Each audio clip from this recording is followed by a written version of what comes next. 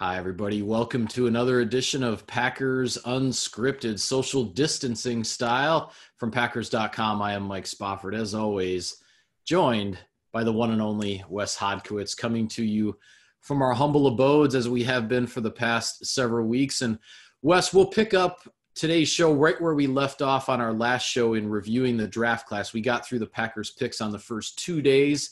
So on the third day of the NFL draft, the Packers drafted a linebacker from Minnesota, then 3 consecutive offensive linemen in the 6th round, followed by a safety from TCU, and then an edge rusher from Miami. What did you make of the players the Packers brought in on day 3?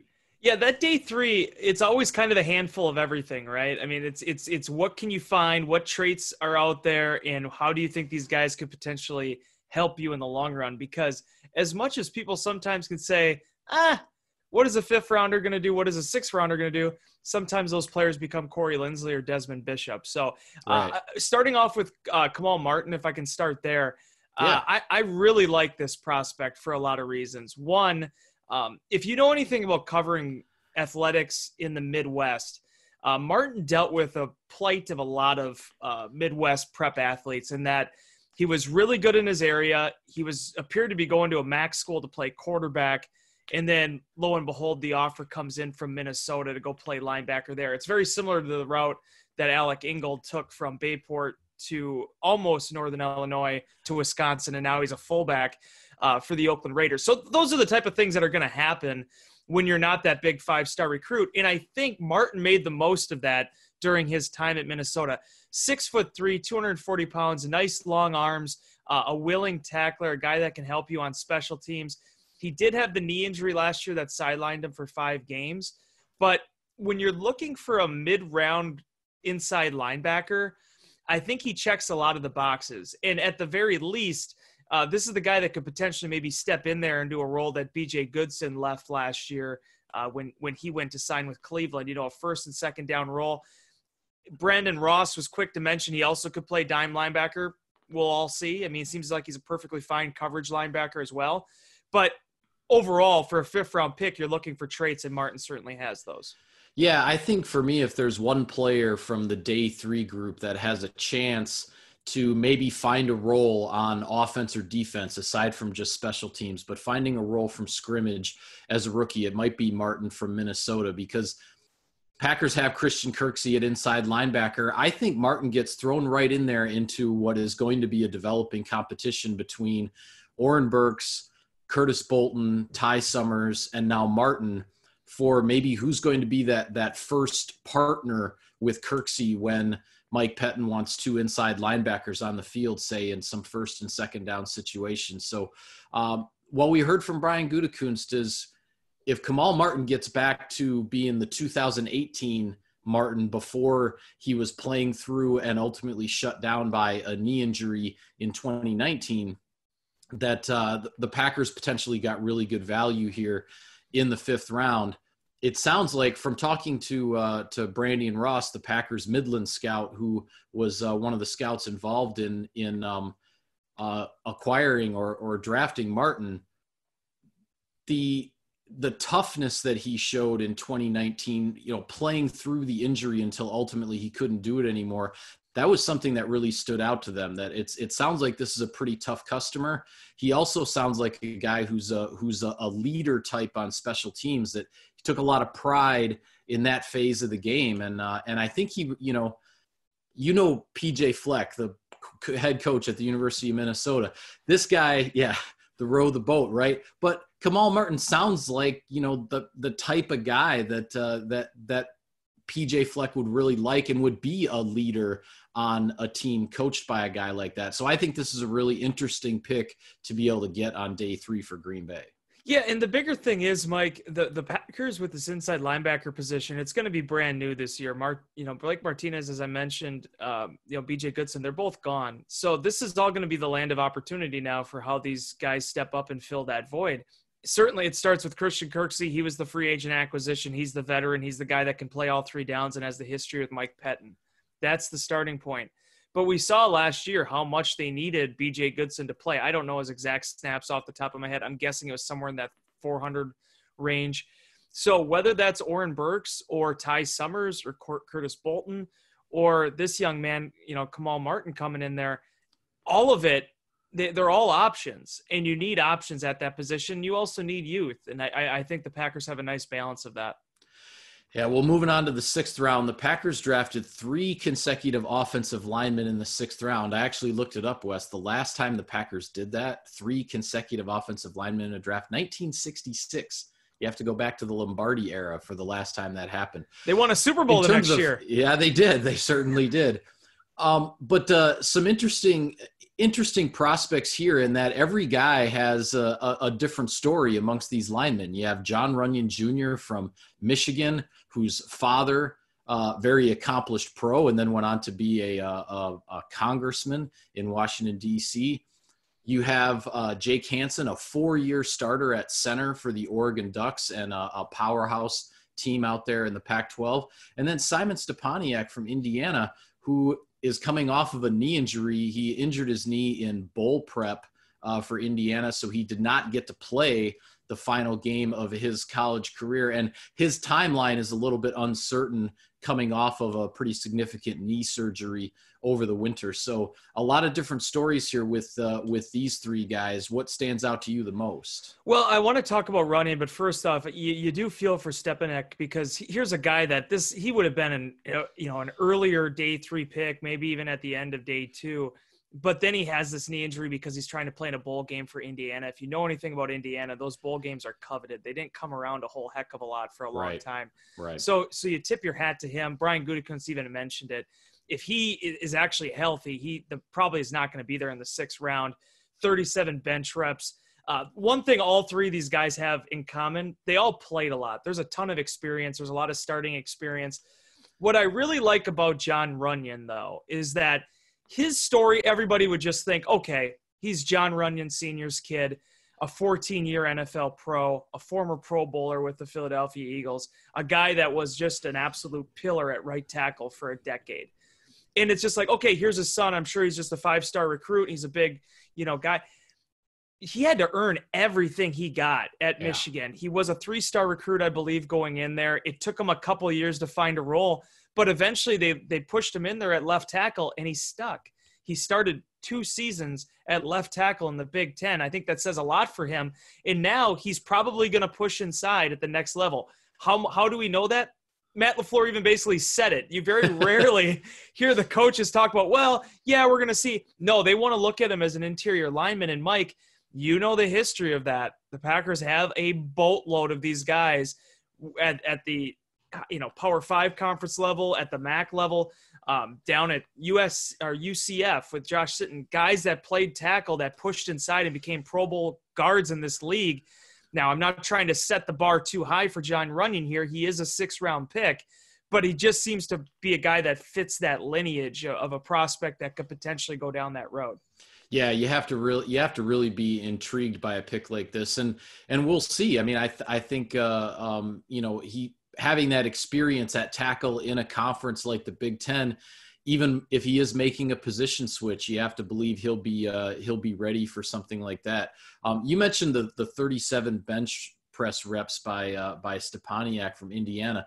The interesting thing there, he did that about 6 or 7 weeks after having knee surgery. Now, I know you're not lifting weights with your knees when you're bench pressing, but in terms of actually being able to train and get ready to do the bench at the combine, he didn't have a whole lot of prep time for it coming off of the knee surgery, and he did 37 reps. I actually talked to his position coach at Indiana on the phone yesterday for a story I'm going to be working on in the coming days, and he said there's no question that he would have been somewhere in the 40s for the bench press reps if he had actually been at, full strength. So, and 37 was one of the top numbers put up by any offensive lineman. So no lack of strength there. And quite frankly, the same with Jake Hansen, the center from Oregon. He did 33 reps on the bench.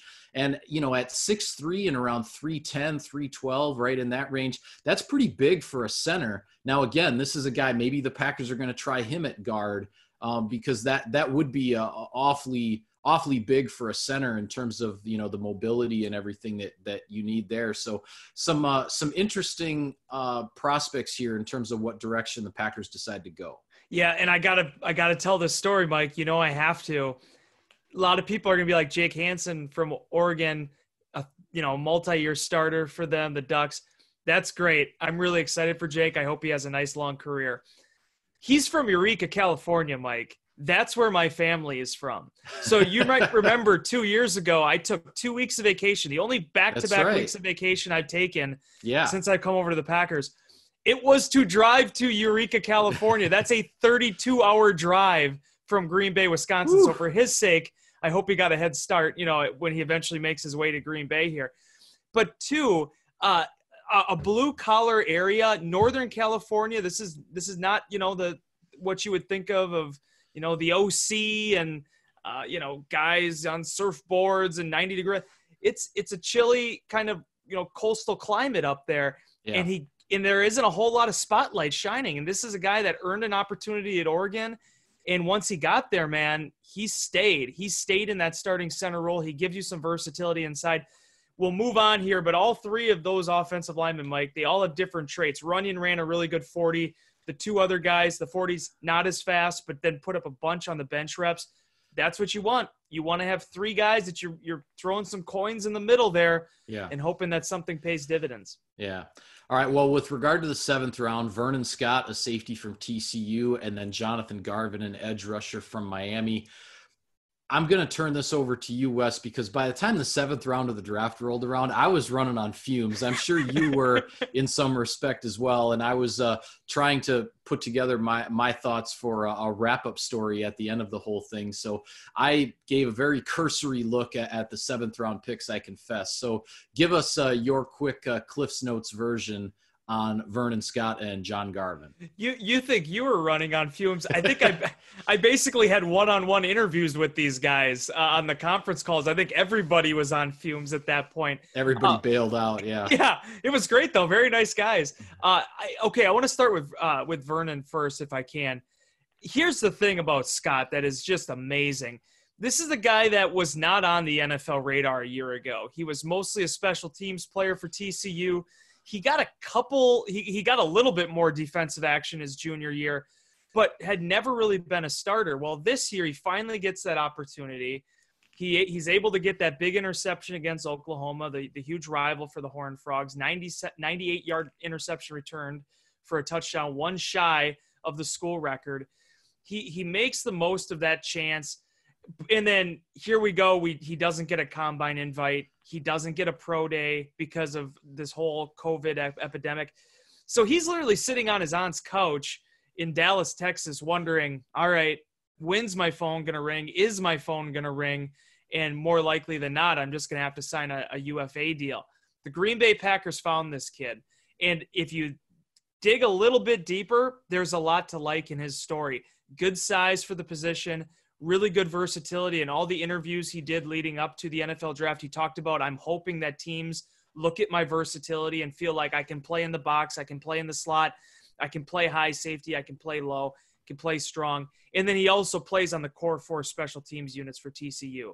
That's what you need to make it as a 7th round pick. Good friends with Ty Summers. We wish him well now that he gets his chance in Green Bay. Jonathan Garvin is a fascinating story. And as I wrote in my 7th round story on Saturday night, the polar opposite of Scott. This is a guy that played as a true freshman on defense. He went out for the draft after his true junior year, had a big sophomore year, 17 tackles for a loss, 5.5 sacks. They call him the Spider because of his size. He will not turn 21 until later this year. He is young. He has potential. And when you think about those conversations we've had with Mike Smith and how excited he's been about Rashawn Gary, Tim Williams, and now you get a kid like this in that room, I have to imagine he obviously wasn't running down the hallway at Lambeau Field this year, but wherever his house is in the Green Bay area, I'm guessing he was pretty amped.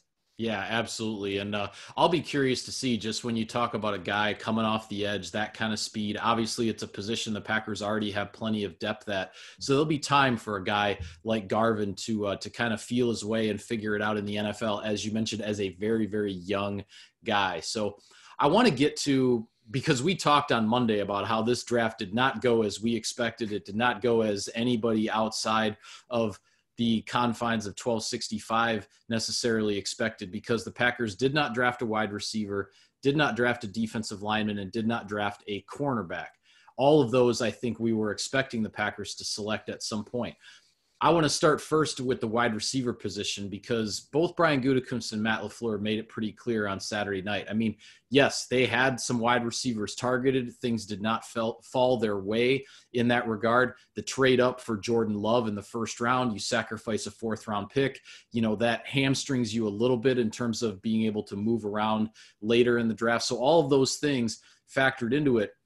But they have the confidence, and they are banking on the acquisition of Devin Funchess, continued growth from Allen Lazard, MVS, the return of EQ St. Brown, Jake Kumerow obviously in that mix as well. Out of all the comments, Wes, with regard to the wide receivers, the one that stood out to me the most was when Matt LaFleur was talking briefly about Marquez Valdes-Scantling, and he said, as a coaching staff, we are going to be all over him to maximize, to get the most out of his ability, because they see the talent, they see the ability. There have been obviously the flashes of production over his first 2 NFL seasons. That comment stood out to me maybe more than any other that was made about the receivers the Packers have coming back. Yeah, every offseason, there's probably about 5 comments that get made throughout the course of it, whether it's from the GM, the head coach, something, on social media.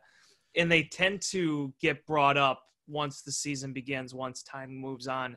That was a very salient point that I felt that Matt LaFleur made, a very mature point, because this isn't all on Marquez Valdes-Scantling. Sure, some of it is. He needs to be able to be more consistent, but he has a wealth of ability. The Packers need to pull it out of him, because we saw it in spurts in 2018.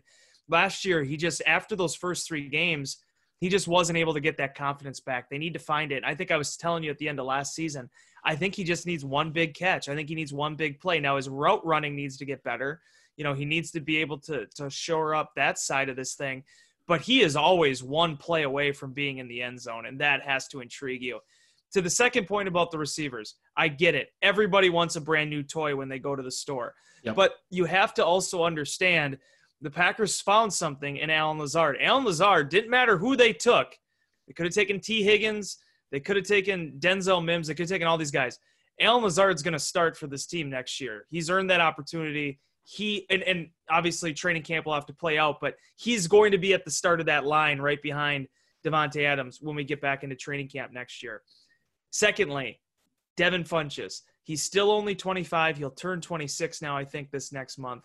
He's played a lot of football in his 5 years, last year being the lone exception because of the collarbone injury. Right. Devin Funchess is not some guy they brought off the street because, hey, we need a receiver. This guy appears to be tall. Let's just throw him in there and let him compete. Devin Funchess is another guy that's going to be at the top of this depth chart, because a year earlier, I'm not going to get into the numbers, but the Indianapolis Colts paid him a nice sum of money to come in on a 1-year contract. Yeah, this is another prove-it deal for him.